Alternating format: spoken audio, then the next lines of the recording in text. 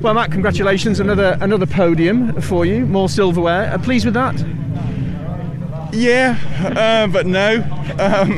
After the speed we had in free practice and qualifying, I was hopeful for for one of us being on the top step, but Tom was just too quick for us this time out. He got the jump at the start, but if one of us had managed to get the jump on him, I think we could have hassled him and had a good race. But he was just too quick in the right places.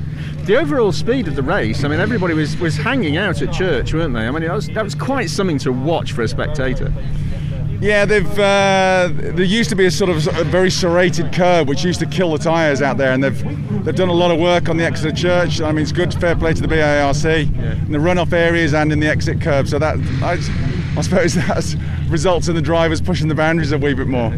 Team perspective, though, both of you on the podium, that's good news, isn't it? Yeah, solid manufacturer points, solid team points, good driver. I needed some points.